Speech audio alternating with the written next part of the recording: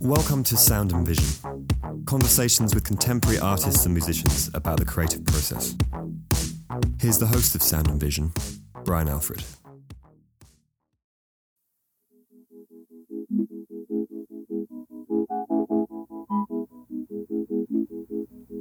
Yevgeniya Baras is a painter and a co-founder of the Regina Rex Gallery in Bushwick. She received a BS in Fine Arts and Psychology and MS in Education from the University of Pennsylvania in 2003. She received her MFA from the School of the Art Institute of Chicago in 2007 and is now represented by Nicelle Beauchene Gallery. She received the Artadia Prize and was selected for the Sharpe-Walentas Studio Program and the MacDowell Colony residency in 2015. In 2014, she was named the recipient of the Rema Hort Mann Foundation's Emerging Artist Prize. Her work has been reviewed in the New York Times and Art in America.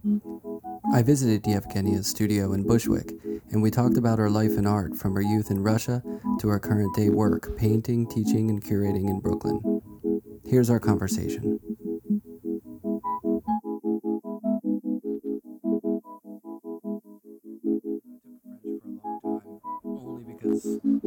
My high school teacher was really great. She was amazing. Everyone's like, you got to take French. She's the best teacher. Mm-hmm. Not because I actually wanted to speak French. And I heard that she would bring baguettes and Nutella to class. Yeah. Which was enticing. And but I never use it. And I took it for I think 6-7 years or something. But and now when I go to Paris, I feel like I should be able to speak, and I feel like I could speak a little, but I'm so self-conscious that I don't want to say anything because I think in Paris they want you to either speak it really well or maybe not. Maybe not I at think all. you might be right. There are places that encourage your tries, and there are places that are like, please don't attempt. Don't do that. Yeah, don't butcher our language. Just stick to yours. I think Italians always enjoy it when you try. Yeah, they're excited by that. But yeah, when I go to Japan, people are really love it when you try. Well, I always feel like they kind of smile and laugh a little bit when you try to order and speak in Japanese because you're like, you speak Japanese? Not really. I mean, enough to get by. Okay. So, wow. I can order food and, ask directions and things like that. But I want to be ordering food in Japan in Japanese so right now. Right. I know. Well, I was there over Thanksgiving for 2 weeks, and I didn't want to come back. And it was right during the post-election period. So going to the other side of the world for a couple of weeks was a nice break from all the noise that was going on. And a place that just knows how to do everything beautifully. Have you been? Yes. Yeah, isn't it great? From display your 2 pieces of sushi on a beautifully minimal plate to the way clothes is cut to the rules. The wrapping of your food that you buy in the train station or something. It's just so... They're so tuned into the aesthetic that I know, it's nice. Yeah, it's very nice. It's always hard to come back from being there for a while and coming back to, JFK. That's diving back into the deep end of the New York pool. I think it's really, I think coming back from really exotic places, or places that are not like your own context to JFK is very funny. It is. If you come back by yourself and you get into the cab and you've just... I don't know, I was just in Buenos Aires 2 weeks ago, and then you land really early in the morning and you're taking a cab with someone, you're packed with visions and smells of this other place. Yeah. And then you have some really basic New York conversation with your cab driver and they don't know what you've seen, and you're this package of goodness charged yes, and they're just I'm just back here driving on the BQE. What's the big deal? You have to guide them back through Bushwick, and you feel like you maybe forgot the route. Do you get that when you come back, or were you I always get this feeling when I go to Hawaii, especially. Hawaii is one of my favorite places in the world, and it's so nice and relaxing there. And when you come back to New York, it's such a different vibe because the vibe there is totally peaceful, laid back. Everything's going to be fine. Take it easy. And then you come back and it's just, chaos immediately. And I always think to myself, why don't I just move to Hawaii? I travel a lot, and I no longer have this thing of like, I want to be there permanently wherever I went. Yeah. I really enjoy it, and I sort of steal from it. Mm-hmm. But I can't wait to be back and be productive. Yeah. I don't know if I can't wait, but yeah, I look forward to returning and having my mind switched a little bit and my eyes changed a little bit. Yeah. I always make very good decisions in the studio after that. Mm-hmm. Calibrates you. But, obviously, I'm still here, so mm-hmm. I do love everything that the city has to offer, but I think I feel that way more about day to day, like when you get in a cab and you're like, I got to deal with this now, Yeah. The demeanor and the litter everywhere and all that kind of stuff. The little things that you don't notice when you're here on the second week, but you come back, when I come back from Japan, where you cannot find one piece of litter in the entire country. And you come back to Bushwick, and it's nasty. There's more litter than there is sidewalk sometimes. Yes, you're hopping over piles of who knows what all day. Paying a fortune for it. Yes. But then notice, anywhere you go in the world, if you just open your mouth and say that you're from New York, it's amazing. Yeah. It's like an entrance point into really good conversations. Everyone is right away excited to talk to you. So you in your heart know you're coming from a magical place. And sometimes, I don't know, if you're in Spain and you're in Italy, you're like, oh, you guys know how to sit and have coffee and you're taking your time and da-da-da. But in your heart of hearts that you're addicted to the place you come from. Yeah, it's difficult. it's hard to come to terms with it, or to feel like, I don't know, but there is such amazing culture and life, and New York's just such an amazing place. And then in that way you start listing, they say to you, oh, you're from New York, and then you start listing in your head and out loud what you have here, and you're like, yeah, I don't know if I need the slow coffee on a sidewalk. Yeah, right. But the museums, and it's all the stuff you get to see, and you're never bored. You get to eat around the world. So when did you first come to New York? So I have this long relationship with New York because I came here in the 90s as a teenager. I had a lot of friends living here. Mm-hmm.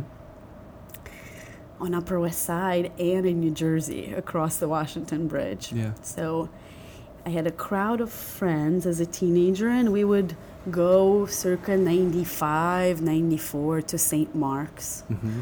And get piercings and go to punk clubs. Remember when all those kids used to hang out at the sculpture? Yes. It was such a punk zone. So you were hanging out there? We were hanging out there. No one was carding at all. I remember clearly that we were so young and getting into bars. Yeah, they didn't care. To listen to music. Yeah, no one cared. So I have this memory of the city and how it smelled and felt and walking through it. Mm-hmm. And then another kind of stage with it when I was in graduate school in Chicago, but would fly to see my friends here. Then my undergrad friends who already moved to New York and started their adult lives, but I was still in school studying painting in Chicago. So you knew a lot of people.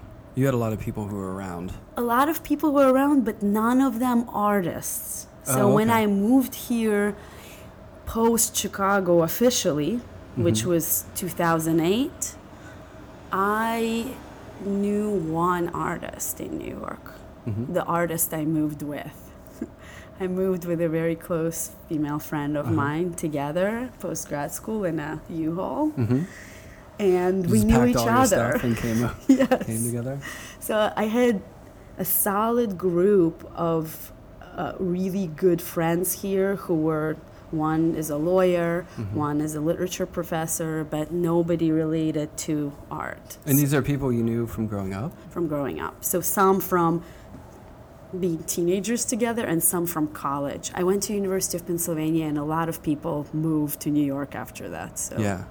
But none of them artists. And you went to Chicago straight after? Straight after, yeah, for grad school. So I have this many waves of my life in New York. Yeah.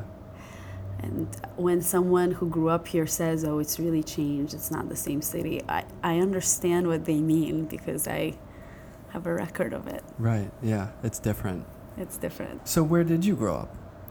Where did I grow up? I was born in the Soviet Union, and then the Soviet Union fell. Then it was Russia, and then I immigrated to Philly when I was 12. When you were 12? So I grew up in Philadelphia, 2 different neighborhoods. First, kind of immigrant neighborhood, not downtown. And then at the age of 17, I started Penn, and I moved to West Philly. Yeah. Well, were you interested in art when you were growing up in Russia? Yeah. And what was that like? I mean, how were you introduced to the arts?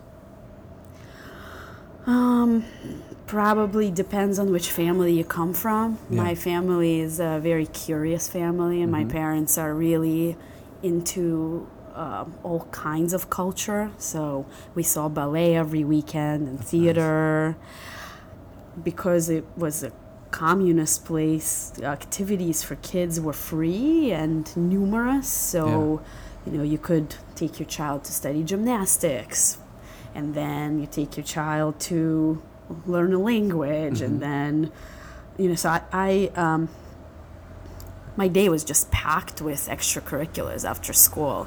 And I would take the city I'm from, which is Samara, has trolleys. So even starting the age of 6, just after class, I would get on a trolley and go to my variety of extracurricular activities. That's so One cool. of them was art. Yeah. Do you have a good teacher? I had an amazing teacher who I'm actually still friends with. Yeah. He taught me starting the age of 7. My grandfather was not a professional artist, but he really enjoyed painting, and he was living in a different town, and he came and walked me by the hand to that school and registered me for class. Wow. And eventually, a year later, I think, I started having this teacher, and he taught me until I immigrated. And it was mostly from observation. It was a kind of classical training, but Painting and drawing. But the reason I'm saying that I'm still friends with him is because when I visit Russia now as an adult, that's who I stay with. I stay with his family. That's great. So, he's still really exciting to talk about art too. He is passionate about it. Very passionate. I mean, he's a person who's never traveled anywhere. Maybe he's been to Turkey now in his 50s. Yeah. But that's probably maybe Turkey and Greece, but that's about it. And I doubt, when I say Greece, I don't mean Athens and museums. I mean like a resort. Right. But he knows so much about art history, and he's curious from his position. Like, he has books, he Googles, he's just really aware, and he's he's very rich inside. So, what does he think of all that you've done now? He must be really... He is really, really proud of me. Yeah, that's great. I think he's really proud of my commitment to it too. I don't know if I haven't seen him in 6 years, and so I don't know what he thinks of. I mean, he comments under my work on Facebook in Russian. Yeah. And the comments are, like, he titles my paintings sometimes. They're all untitled, but he'll title them, and it'll be a 2-word title or so, but it'll always contain a universe. Like, he's such a poet, you know? And they're totally abstract, but he'll say something like, oh, that's a wound, or that's intergalactic travels, or that's, that's a closed heart, or like, he just feels me across the universe somehow. Right. That's amazing. And you probably, well, you might not have been doing what you're doing today if you didn't come across his path, right?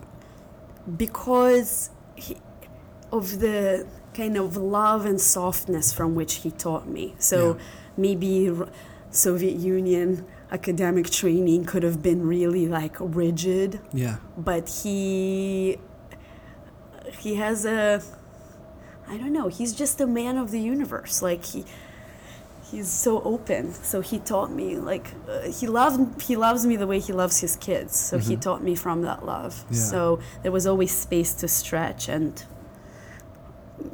yeah, I've had numerous incredible teachers. One is him, and somebody in my undergrad who was really amazing, who taught me most of Penn. Yeah. She got hired when I was a sophomore. And then I took 8 or 10 consecutive semesters with her. Wow. And she came to my opening this fall at Nicelle Beauchene. I mean, we're still friends. She lives in Philly and teaches at Penn. Well, when you went to high school in Philly, what was that like for you? Especially coming over at 12, because you're pretty, kind of, it's not like you're coming over when you're 5 or 6 years old and you can assimilate pretty quickly. Was it a transition, I imagine? Yeah, you probably noticed that I'm skipping over high school, and that's for a reason. Yeah. I immigrated, so I finished 6th grade in Russia, and then I never went to 7th. So I arrived and went straight to 8th grade. And I went to 8th grade because on all subjects, I tested higher than a 7th grade level in U.S., except that I didn't speak any English. So, like, as far as math and physics, right? So, like, everything that you can do without language, I could do really well. But you had to catch up with language. But I had to catch up with language. And, well, we started by speaking about language, right? So, like, when you are 4, the age my sister was, you pretty much speak within 2 or 3 months because you are uninhibited. Right. You're not embarrassed. When you are 12, you're embarrassed about many kinds of things, but you actually understand within about 8 or 9 months. But opening your mouth and speaking is really, like, it's hard. It's a challenge. Yeah. It's a challenge. But also because the 2 linguistic categories are so different. It's not like I'm coming from France, a Latin-based language, and trying to speak English. I mean, I'm coming from a Slavic background language-wise and trying to read a Latin-based and speak a Latin-based language. It's like learning Japanese or Hebrew, completely different linguistic category. So it took a while, probably over a year, that I could speak. And then I entered high school. High school was really hard, but I went to a nice high school that helped me. I think about it as a way to get into the college that I wanted to get into. Yeah. There is not much to say. It was just 4 years of major adjustment to this country and the culture of it, and not being fully accepted, but gaining a lot of strength from that. And then starting adult life in college, in the college that I wanted to be in. So you went to Penn, which is a really good school, and it's Ivy League, and it's, they have... what's it called? The business school there. So the Wharton School of Business. Yeah, I've had friends who've gone there. But what was that like? Because there is an art school there, but it's not big, right? So, first of all, I've always wanted to be in an academic environment. I'm interested in being around people who are not just concerned with making art. Right. So university is a great choice, right? It's a great choice for me. Because I want to hear other thoughts. I actually think you make better art when you dive into other. I never went to an art school, so I guess I'm kind of biased towards the university because there's so many other subjects. Yeah. I mean, it's funny because when you're in school, sometimes you feel like, I don't want to take these electives, or sometimes you just want to be in your studio. Mm-hmm. But then I think when you graduate later on, you look back and you think, oh, that was really good that I had to take those classes. You know? Yeah, you really appreciate the ideas of people around you. Like, I knew while I was at Penn that I am amongst really interesting thinkers, and I knew that even more when I left. Yeah. You know, and okay, not everybody who goes to Penn is exciting or super intelligent, right? But generally speaking, your bar is set pretty high. Yeah. Like, and it's always about curating your environment. Even there, you're choosing who you want to be in your immediate life. Right. Who's going to have an impact on you by just talking to you and sharing experiences with you. Yeah. It's a huge campus. You can totally choose. So I did take art classes, but I initially majored in psychology, and I finished that major before I aggressively finished my art major. So you had dual major? I dual majored and minored in Russian literature. So a BA and a BS. BA right? and... Is that correct? BA and a BS, right? Because they don't have a BFA. Right. So I studied statistics. I studied all kinds of psych. Mm-hmm. And I took art classes. I was done with the psych major by, I think, the middle of my junior year. And then I could really take art classes. And which is good, because then at that point you really want to be in the studio and kind of concentrating on that, which is good timing. And it so happened that Penn hired my favorite teacher my sophomore year, right. Junior year I was abroad for first half in London, and I returned, and there was this like great woman painter. Are you going to drop the name of this person? Or not? Yes, Jackie Tileston. Okay. And she just was amazing and taught me so much. And I was just so excited that there was this human being in our department. And she's an abstract painter, so that is where I made abstract work before, but that is who really taught me to look at abstraction. Yeah. And to appreciate it. Like, were you around other abstract painters there? Is the art department there mixed, or is it separated by painting, sculpture, or was it just art? It was just art, I think. I mean, at this point, I think it's a lot more developed, and there's departments. I mean, they probably would say they're interdisciplinary. I'm not sure how they frame themselves. That's the in word these days. I think everyone wants to be interdisciplinary. But I just took painting and drawing. And really at some point I would just be in the corner painting as she was teaching, because there were no studios until senior year. So you're just in the painting room? I was just in the painting room, but Jackie always permitted for me to have a corner with an easel. Like, I could actually leave my shit there. Right. Like, all day long, all week long, and come back there at night. And it was your spot. It was my spot, because classes were small, and people just got to know that I paint in this spot by the window. Yeah. And then senior year, I finally had a studio. But Jackie's also the person whose studio it was the first proper artist studio I saw, because she has a studio near the campus, and so she invited us as students and said, take a look at what I'm doing and how it connects. Just explain how she lives as an artist. Yeah. And I got my first peek into that. Was that like a light bulb moment where you thought, well, maybe I could do this in my life? Or was it not there yet? You know how everyone kind of has, at a certain point, you're like, oh, wait, you can do this for a living? Or you can make this your focus of your life? I don't know if I fully believed it then, but I saw it modeled at least, right? Yeah. Then I actually did a master's in education at Penn, and then I worked at Penn with kids for a year. So it took another 2 years. But once I did that grad degree, I said, okay, I did everything practical. I have another undergrad major. I have another grad major. Now I'm applying for my MFA.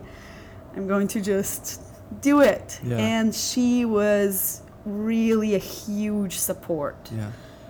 And, you know, I applied to a number of schools that probably she advised me on. Like, I don't remember being on the internet, Googling where to go. Right. That back then, well, It was not presuming that was too in those ancient times. Back in those days, you would just go word of mouth. There was no internet. And somebody was hired, Joshua Mosley, who just graduated from the Art Institute and was hired full-time at the Art Institute. He's an animator. Was hired full-time at Penn, and he is an animator. And Jackie said, go to his office and talk to him. Find out how the Art Institute was. So, like that. Like, I spoke to him. I spoke to her. I made a list of where I would apply, and only Art Institute called me for an interview. So it was like... All signs were pointing to Chicago. Yeah. So what was Chicago like? Did you enjoy it? I loved Chicago, and I loved the Art Institute. And I am so grateful for that experience, because that was just so much about painting. Yeah. What years was that you were at Chicago? 2004 to 2008.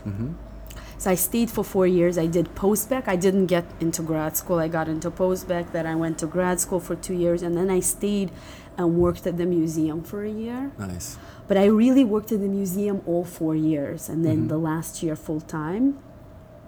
I even remember during my grad interview, I think I said out loud to whoever was interviewing me that, you know, I will for sure try to get a part-time job there. Yeah. And then I did, like, as soon as I could. Because it's such a great museum.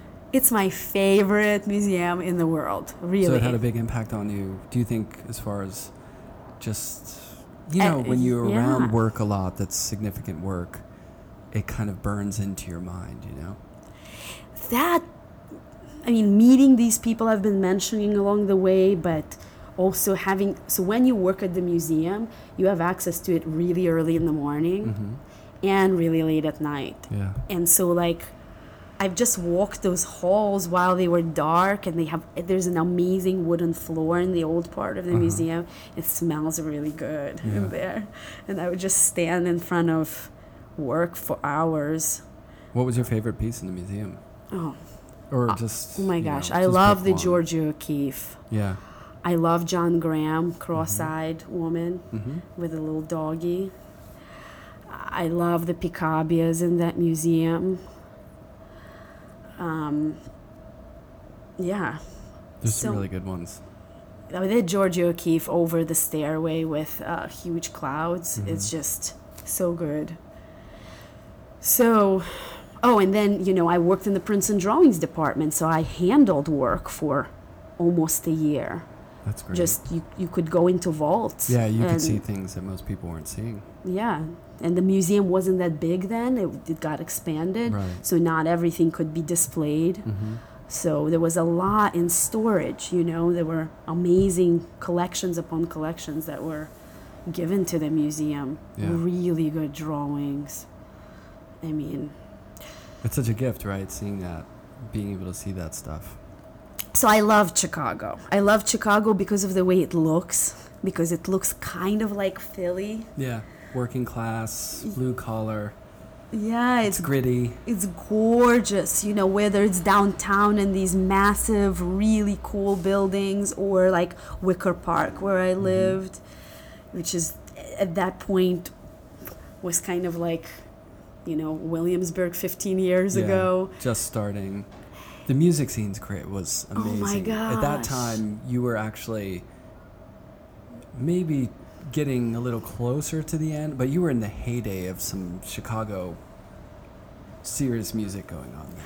Well, there were a number of things. One, dancing was great in Chicago. I love dancing, and you could go to like there were so many great tiny bars, Yeah. and it's so cold outside, and it's a very Chicago feeling where like you paint until like 12, and then you call your friends. I don't think we texted then.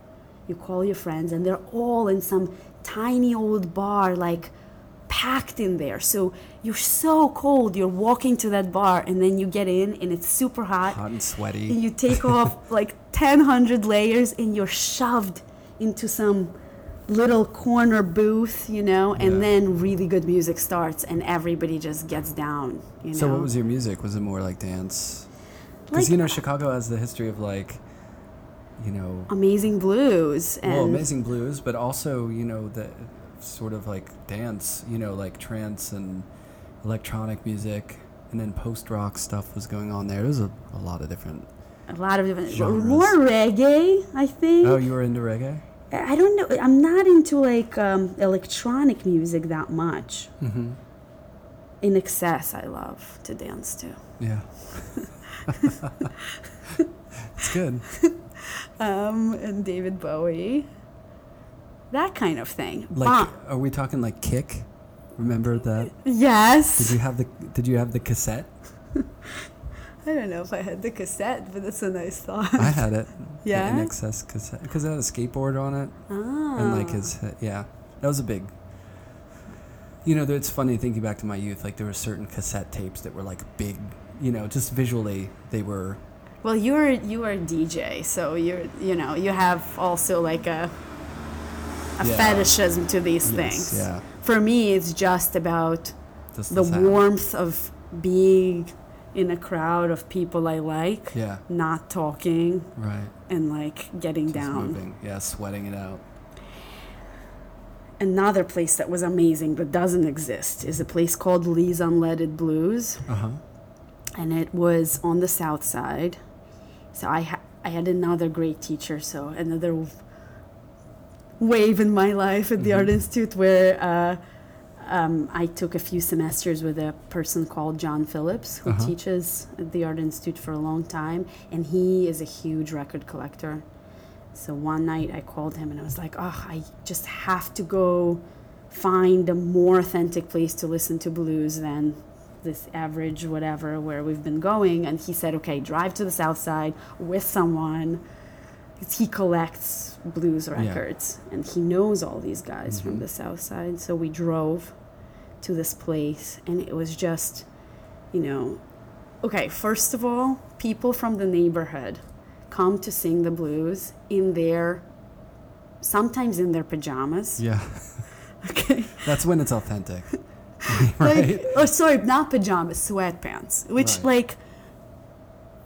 to a European mind, I mean, I can't, somebody going in public in sweatpants to me is like, I just don't even understand it. Like, I can't. It's very in right now, thanks to Alexander Wang and people like that. Sorry, there are all kinds of issues. I mean, love fashion, but I can't, right. I just can't, okay? I've heard that before from certain people. Yes. So the idea of a blues musician showing up in their sweatpants, pulling out a harmonica and a guitar or something. It was, I'm sure it was incredible. Really dark, all mirrors. Like, who knows what else went down there? But the music was just incredible. The real thing. The real thing. But then if you showed up there on Sunday, sometimes people were in Sunday clothes with hats, singing. Yeah. Anyway, they closed that place, but it was really amazing. And at some point towards the end of Chicago, it would be like my friends and Japanese tourists, and that's how also it's good. Yeah. Right, because they find out. They find out, and then how the fuck do they get to the South Side? I mean, it's like... Oh, yeah, they don't... it will be the most... I'm not saying the South Side is dangerous, I don't know, but sometimes you'll be in the most dangerous area, and you'll just see Japanese tourists rolling in. They don't care. They're just like, I'm going out here to see this. I mean, a man had to...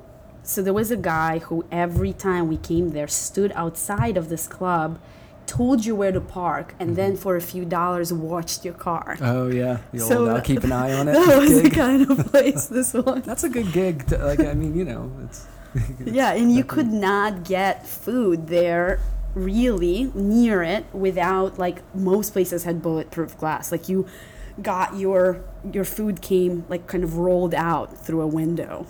Oh my gosh. So how did you, I mean, you're just into blues? I'm just really into blues. I mean, we're talking about a young lady growing up in Russia at the ballet and now into the deep South Side Blues Club with bulletproof glass, and I'll watch a car for 5 minutes. I love the blues. I mean, when did you start getting into that? Probably because Just Chicago? of grad school, yeah. I had neighbors in grad school in the program who had very good music taste. Yeah, that's good. And, you know, they're just curtains. Yeah. Like the studios are not with doors, Right, so you hear other music. people's. And I mean, I painted every night, every day, every night for 3 years. So you listen to a lot of their music. Do you listen to the blues now when you paint? I do listen to the blues now, yes. That's mostly what I listen to in the studio. I mean, also a lot of Leonard Cohen and a lot of Johnny Cash. Yeah, but that doesn't mean I also don't, I mean, it comes in waves. I also listen to some Russian music, mostly like folk. Yeah. Russian folk.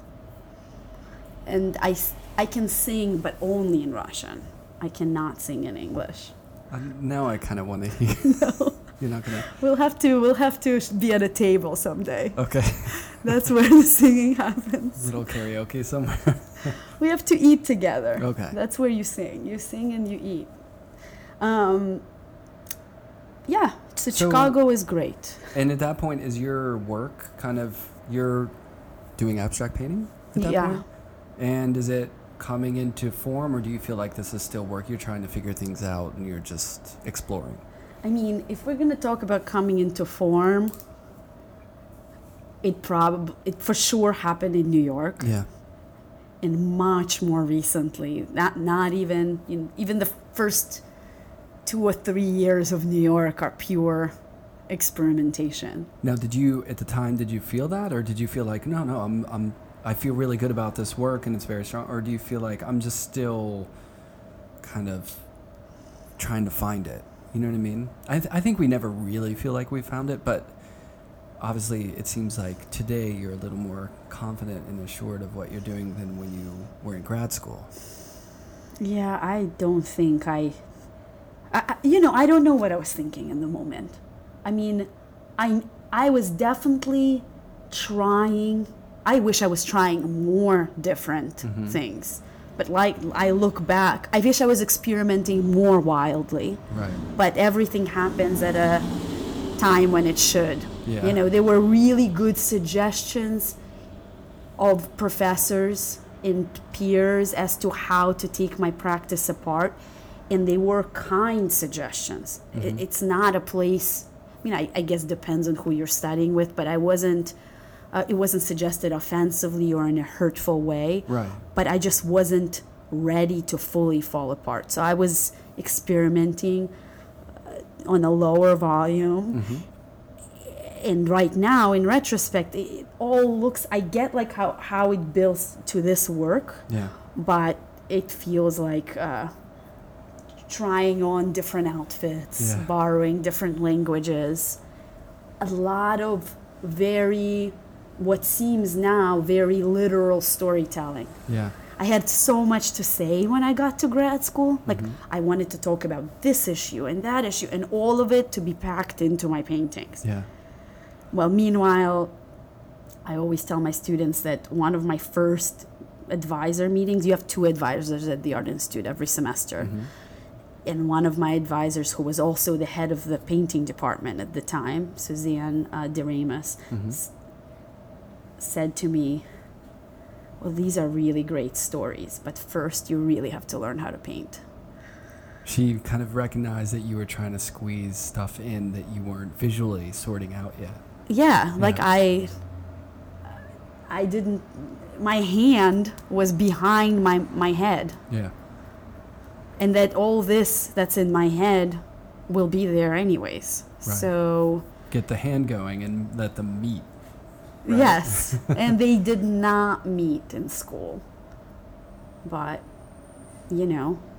Well, some people, when they're working, it's just the story of the hand, so it develops as it develops. It sounds like you had such a sort of a behind-the-scenes sort of conceptual or idea-based stuff that was pushing it, but then it's trickier because you have to have the technique and the process meet that complicated storyline that's going on behind it. So I would imagine only time can sort that out. Yeah, right? only time can sort it out. And you can't rush it. Yeah. And you have to be patient. And that's hard when you're young and you're a really passionate person. Like, I don't have a patient temperament, really, at all. You know, so for me, I wanted that to speed up. But do you work quick? Or did you at that point? No, I worked really slow. I mean, that's what I mean, that I wish I sort of like fell apart and experimented more. Yeah. But I made 4 or 5 paintings, very composed paintings per semester. And then maybe eventually by year 3 I got a bit looser, but pace is important because you can get so many ideas out of your bloodstream and so many experiments. Like you can process so much faster. Yeah. So now the way I work is that I have a lot of ideas going at the same time. Yeah. It's important to me. But it's like a concert. It's like a concert. I don't even know. I'm just picturing, in the short amount of time we're talking, I could just imagine that it's this orchestra coming together, between all those ideas and thoughts and then all these colors and different ways of making. And you're also busy in other aspects of your life too, right? You're doing other things. I do other things. Yeah. You're orchestrating a lot. I guess I like that. Yeah. That's the thing. I mean, I had to come to terms with the fact that I actually feed off of the fact that it's a kind of storm. Yeah. And some aspects of the storm get highlighted, and like there are different seasons for things, Yeah. And when I walk into the studio, 3 paintings out of 15 will speak to me and will call out and say, "Oh, I need your help today," and I will help them. Yeah, and by ideas, we really mean emotions, I think. Yeah. Is the work that you're working on now exploratory in nature, or do you have like sketches and sort of ideas beforehand? It is completely discovered, or almost completely discovered in the process. It's improvisational, basically. I make drawings, but very basic ones. I really like sketch a feeling. Like, okay, I want them to feel, the next 10 to feel this way. Yeah. And they're very basic line drawings. And I can't really make outside of the studios. Like while I was in Buenos Aires for 2 weeks recently, I made a few drawings just like as starting points for what's going to happen when I come back. And you let it take shape. And then they brew. In the process, yeah. And I just trust. So that's the difference between the way I worked in grad school, is that I had an idea, and then I had a plan for that idea, and then I carried it out.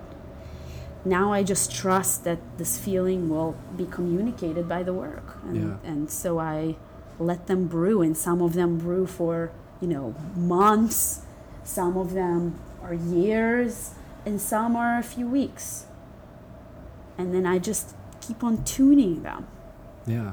It's funny because when I was first thinking about your music that you talked about enjoying in relation to, because I do that in my mind and think about paintings musically, and I was thinking, well, these are kind of like improv. They feel jazzy, like improvisational. Like there's different tones and textures, but you're changing it up, and it feels like you're making those decisions in relation to each other, kind of like someone is doing a solo in a jazz song is kind of feeling that. But then I thought, and the other music, like blues, is a structured music. I mean, it's pretty, A-B, you know what I mean? It's the blues. And someone like, Johnny Cash or Lenny Cohen, it's kind of like a very organized song. It's not kind of breaking apart. But I was thinking one common thread between that music is that it's very lyrical, and I do think that these are very lyrical. And so the interesting thing about the stories that are going on, I guess maybe that comes across visually to me in a lyrical play in the paintings that maybe those songs have. You know what I mean? That's nice. Do you feel that like there is almost like a lyrical song being told in these in a way? Yeah, I hope so. Not literally, but through the process Yeah. and through, they seem to have characters in whether it's a shape, whether it's a color or line. It feels like a time and then this relationship between things, and then there's a lyric quality to the technique because you're using materials that are kind of ham-fisted or cheap in some ways sometimes, like cheap stretchers or cheap little pieces of wood, but you're creating something a lot greater out of that. You know what I mean? Like there is a process of transformation. Yeah. And there's something lyrical about that, I think. Yeah, that's a nice way of putting it. It's not too far. It's no, not too far I don't think so. Okay. I don't think so. But I also, I listen to these singers because there's like a humanity to the story It's being emotional, told. yeah. Yeah, they're very emotional. I mean, whether Johnny Cash or an old blues song, someone like Skip James or something, that's so emotional. Yeah. So are your paintings emo? Do you feel like they're emotional paintings? Sure, yeah. I'm very unembarrassed of being emotional. But, sometimes they're a little bit composed, like they were feeling emotional, but they hid it or buttoned up. And sometimes they're like, Let loose. yeah. Yeah. They go in and out of control. And is it something that you said you made sketches that you're kind of loosely planning out a group of work. Excuse me. Do you have that all the time? Are you adapting to things? Like, will you make a move in one of these paintings that will go off and spin off into a whole new group, whether it's material or whether it's just, color relationships or... Yeah, they feed each other, but sometimes also, like, let's say I thought about it as a group, I made one, and then that satisfied it. Yeah. I'm okay to move. It's a really open process, So, yeah, sometimes I thought 10 need to say that whatever it is, but one said it. Yeah, better than the rest. Yeah, good. So that's it. And there's also a lot of just experimentation with material, and that brings me joy. Yeah. So outside of, the music we talked about, what are some of your other influences? I mean, as far as artwork is concerned, there are artists that I'm sure you love a lot of art. I love a lot of art. Are there people in your studio, in your mind, more than others? Wow. Good question. Well, okay, I went to the Outsider Art Fair yesterday. There were like 50 things I wanted. I can imagine, yeah. There was so much amazing art. I mean, there were bent quilts that Those are incredible. Good. Yeah. Really good Indian miniatures and Tantra paintings.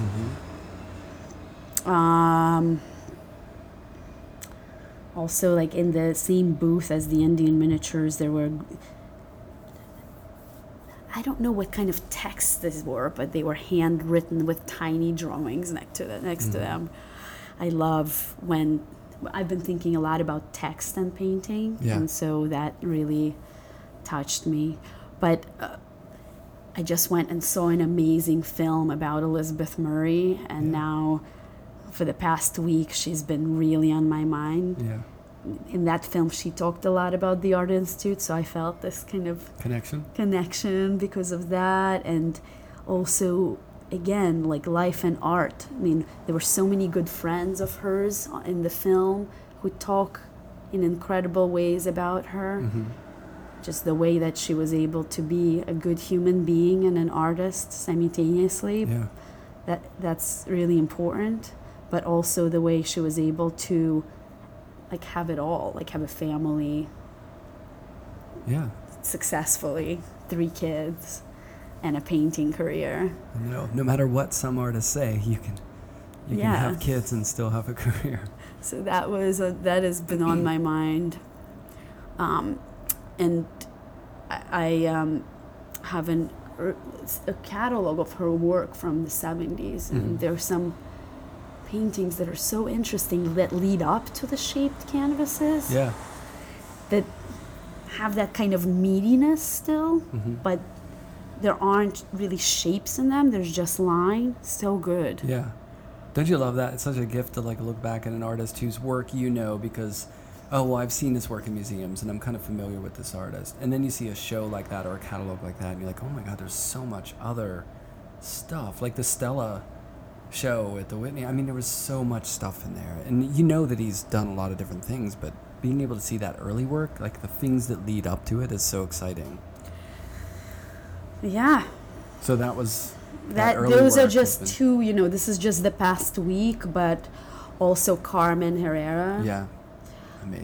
Amazing. That was a really good show. And how I didn't know her work until fairly recently. No idea. I show that film in my classes a lot because it's a sad story because it took her this long, but her attitude in it is like she's not an embittered human being, and her commitment to art just remains.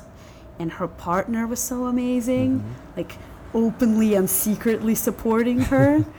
So in my art history classes, I always show that film, even though a lot of the people who are taking my classes aren't becoming art historians, like they're nurses taking the art history class. But it's such a story of hope and commitment. Determination. And so many of my students are, immigrants, or they're first generation in college. Yeah. They love it. Like it's one of their favorite films to encounter. Yeah, well, those kind of stories transcend the medium. It's kind of a life story of, that kind of marathon, so to speak, of commitment can be applied to any area, I think, and the difficulties and the roadblocks sometimes, or how hard it is to maintain and withstand and just keep doing what you're doing. Sometimes the forces are aligned against you, but those who really are committed can make some amazing things happen. And it's like I said, it's so crazy that it took me so long to even know that work, Yeah, same. But I think about human qualities in that a lot, like her sense of humor, which remains, and it's not like a pokey, bitter sense of humor. It's like a really, okay, this could have happened earlier, but like kind and funny. And with Elizabeth Murray, there is this sense of generosity towards others. Yeah, like how do you remain a human being and an artist? That's a good question. Yeah. Well, you've done a lot of, the one thing I want to talk about too is that your involvement with starting a gallery. How did that happen? Because that's kind of, was that a supporting other artists sort of, a way to kind of create that community and so with Regina Rex, the way it happened is that, again, like when I moved to New York, I really didn't know artists. Yeah. So, except for your friend in the U-Haul. Except for my friend in the U-Haul. But I do have to say, she decided not to stay in New York after a year. So a year later, it was like... Just you. Just me, right? So I really wanted to meet more people. And there is this kind of...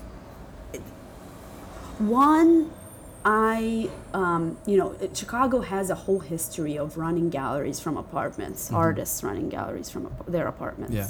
So I actually did something like that in Chicago for the last few months of me being there. I co-curated a few shows of professors that I had and students together. And then when I moved here, the invisibility, like, you might have a lot to say, you might think you're decently interesting human being, but like you go to openings and you're just like no one, right? It's a daunting feeling. Especially if you didn't go to grad school here. So I remember myself saying out loud to whoever I would meet, like, oh, I would love to run a space together. Yeah. And I just kept on putting it out into the universe. In one day, at the end of my second year of living in New York, an acquaintance of mine called and said, we have this space, raw space, or someone has this raw space in Bushwick on Jefferson Stop, and there is a first meeting about potentially building it out to be a gallery. Do you want to come to this meeting? And the meeting was really large, and the only person in that room that I knew was her. Mm-hmm. And it was just a raw space on... What street were we on? Gosh, now that we're in Troutman. Yeah. Thank you. 1414, right? So crazy. 1717. I just forgot. Yeah. Like walking there every fucking day for 4.5 years, and I forgot the street name. Just erase that out of your mouth. Wow. It was just because we're on the Lower East Side, and I just completely forgot our address. Crazy. Yeah. Okay, so... that was the first meeting, and we talked about what it would take, just totally abstractly. Yeah. And it was May, and we were in T-shirts, and the next meeting was announced, and it sounded like, you're going to have to pay a certain amount per month, and you're going to have to come and build it sounded like labor. Yeah. And so to the next meeting, 13 people, so 12 people showed up. And those 12, including me, started this space. So it was just by the...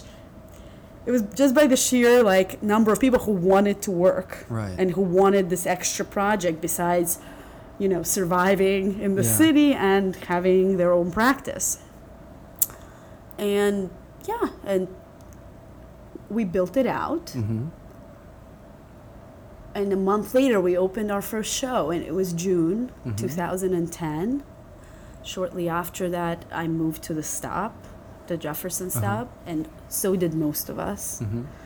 So the way we thought about this project is that we had no idea, for example, that it would live for 7 years, right? Yeah. Or that so many incredible things have happened, or that we would do art fairs, or that we would even sell a piece of art. Yeah. I mean, it's just a labor of love, and it had to do with the fact that we wanted a space to talk about art, to show other artists, to not show ourselves. Mm-hmm.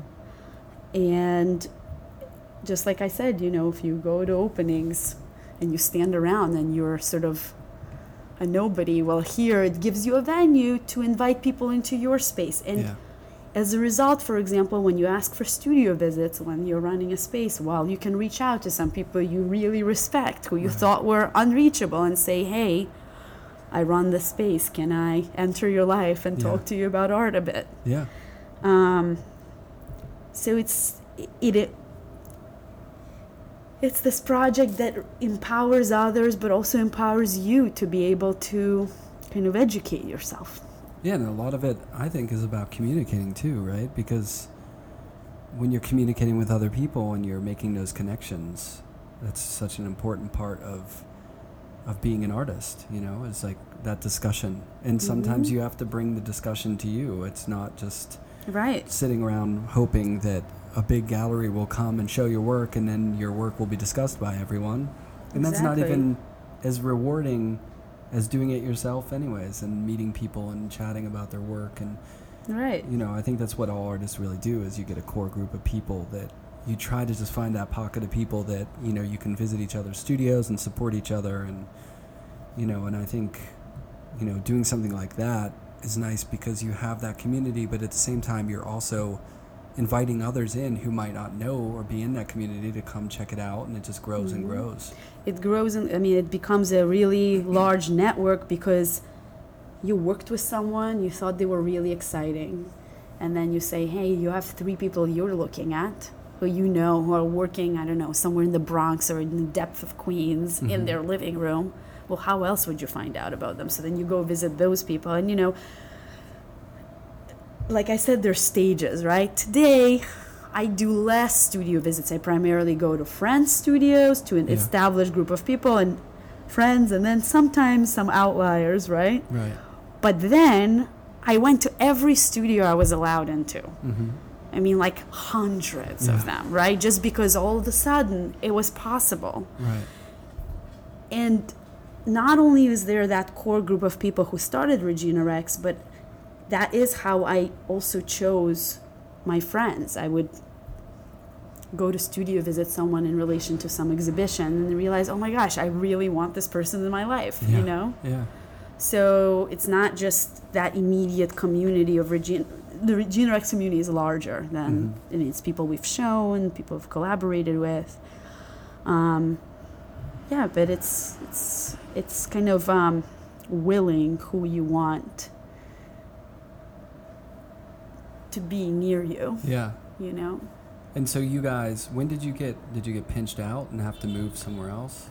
Basically, yeah, there was a whole It's fairly recently, right? 2.5 years Yeah. ago, I think now. Oh, time flies. That felt like yesterday. Yeah. 2.5 years. 2.5 years ago. Oh, boy. That's why I don't remember the address. Yeah, and then we moved to the Lower East Side, which, you know, is a kind of different situation. Mm-hmm. I mean, just in the basic way of the public can just walk in off the street. Like, Yeah. when I used to gallery sit Regina Rex on Troutman, in the first 3 years, it was obvious that someone took the subway, walked up Troutman, which Came was to you, completely vacant except Right. for one wine shop or wine bar, and then you pass that, you walk to the building, you go to the third floor, and I'm It's a sitting there. destination gallery. Yeah, it was a destination And thing. no one's like just passing by and like, oh, look at that show. Right. That makes a big difference too. Makes a big It difference. does, because there's so many. You know, I noticed that having a show. I've had shows on the first floor of a gallery, and then I've had shows on the 20th floor of a gallery, and it makes a big difference because it's so nice whenever people just bump into your show, walk in and love it, you know, or are really into it.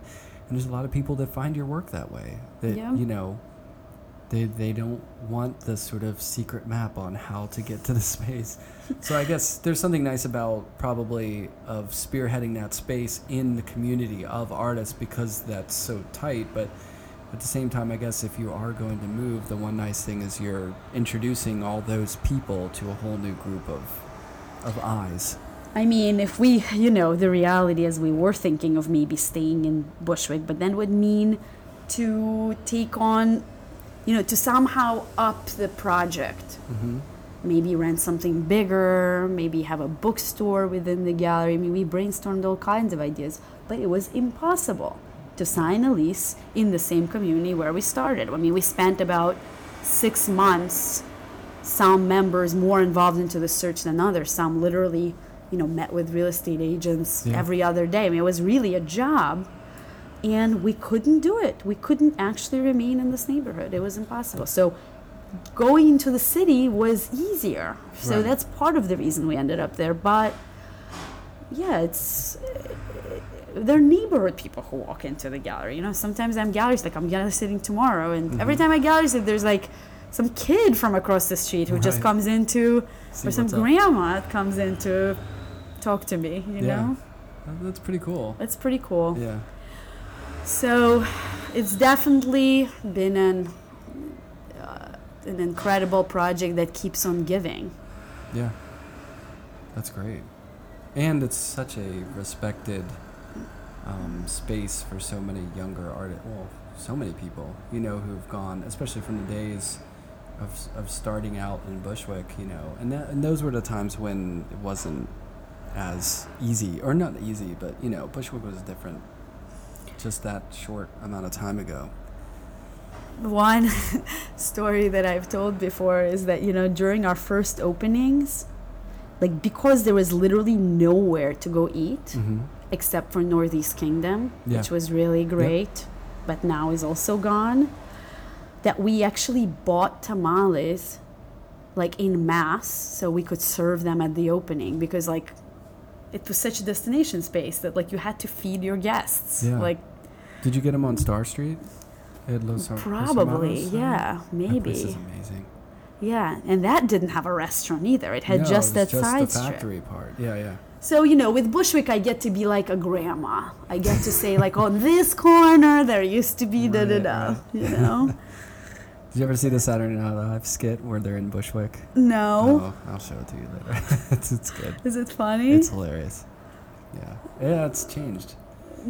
I remember the first time when I first moved after grad school down to the city, a couple guys that I played music with were in that 1717, and we would practice music there, and it was a lot different than it is now. I mean, just walking over there was a little sketchy, it had a much different vibe to it, but it felt like the Wild West. Like, you could go get a space for cheap.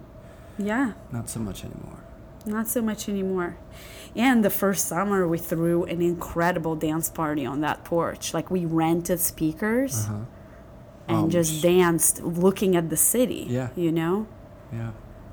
We had a great porch that was just available. Like, now I think they lock it because of the danger, because people have children and your child might fall through the boards, blah, blah. But like in 2010, we just like danced on that roof. Yeah.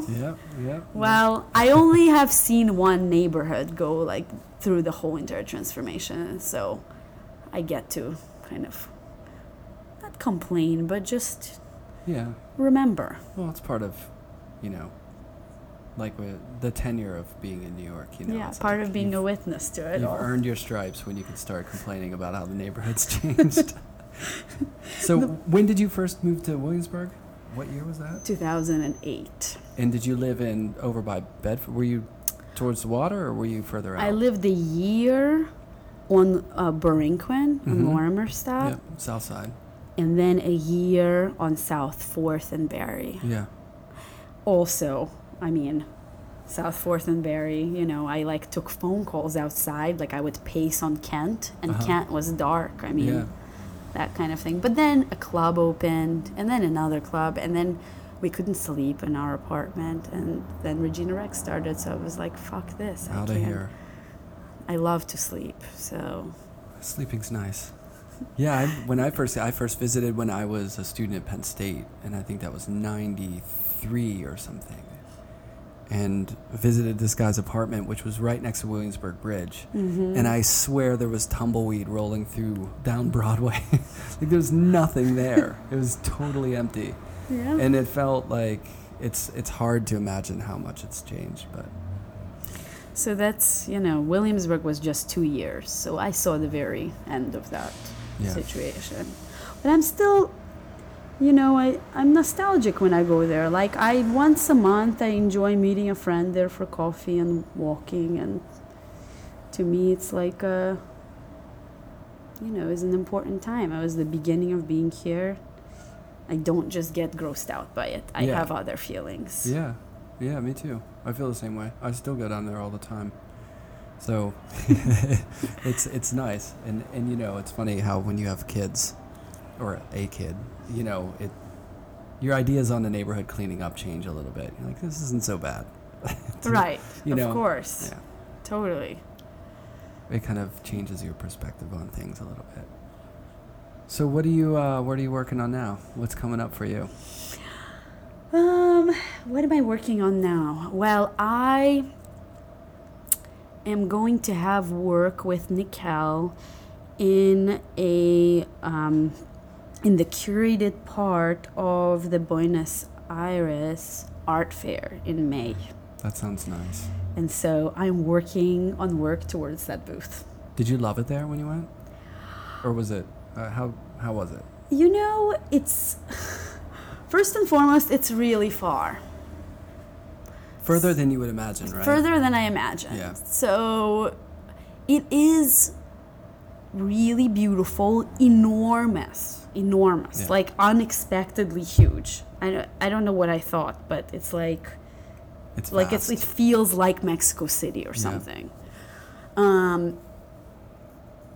Very European looking, but with like wild elements. Like, for example, when you go to a cemetery there, like the famous. This just happened. I always go to cemeteries in every place I travel to. I guess I do it everywhere I go if I can. First stop. First stop. Yeah. Anyway, Buenos Aires is very interesting. I think it's if Tel Aviv had sex with Mexico City, Buenos Aires was born. Yes, that's how it looks. That's a perfect description. I don't know, but that just sounds perfect. So you have a show coming up there? So I'm in a fair there, and so yes, I'm making work towards that. And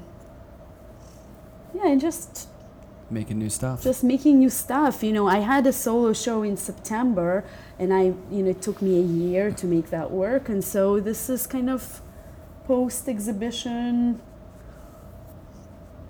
That that thing that you do after having a show where you decompress and you just start back up and let things happen, right?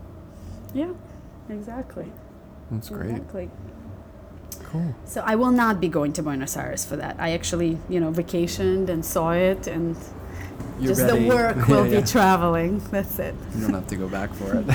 It's a bit far, and I think that I should have combined it with nature, like going to Chile or Uruguay. But I just walk the city 9 hours a day. Yeah. My own fault for planning it in a wacky way. The other thing I have to say is that they make culture happen on virtually no funds. Yeah. Everywhere. Yeah. So I have 2 separate guy friends who both run cultural centers with friends. Like, they rented old Buenos Aires buildings and for years run them as, concert venues, film screening venues. So it's kind of like New York, where on every given day you can do something. It's vibrant. Yeah. I feel they only start their life at 10:30 p.m. Yeah. So you have to have stamina like no other. It sounds like a great place for me to go when I was 20. Yeah, I didn't party that much, but I did go see tango in the middle of the night. That sounds nice. You can still do it as an old person. Yeah. No, I just think I would probably squeeze a little more out of the experience at a younger age. Now you can go see a cemetery, see some museums. See some open mausoleums. You see some open mausoleums, eat some meat if you like. I'm vegetarian. Me too. That was the fucking problem. Yeah, that's not a good look for... you're a vegetarian too? I kind of don't... Yeah, I'm a pescatarian.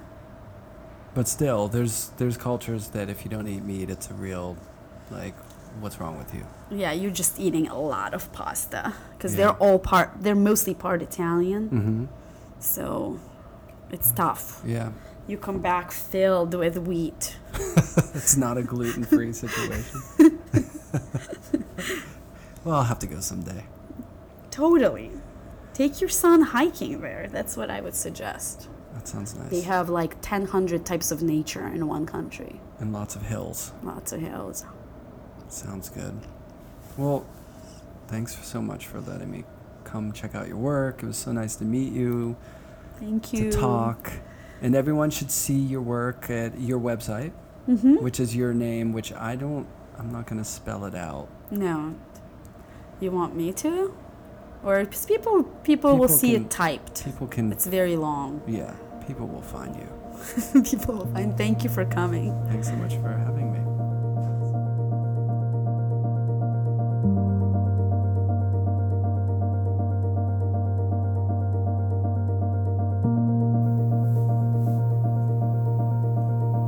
You can find images of the artist's work, studios, and exhibitions on the podcast website, soundandvisionpodcast.com. The introduction, narration, and music was provided by Michael Lovett of Nazca Lines. All other music was made by Lullotone, based out of Nagoya, Japan.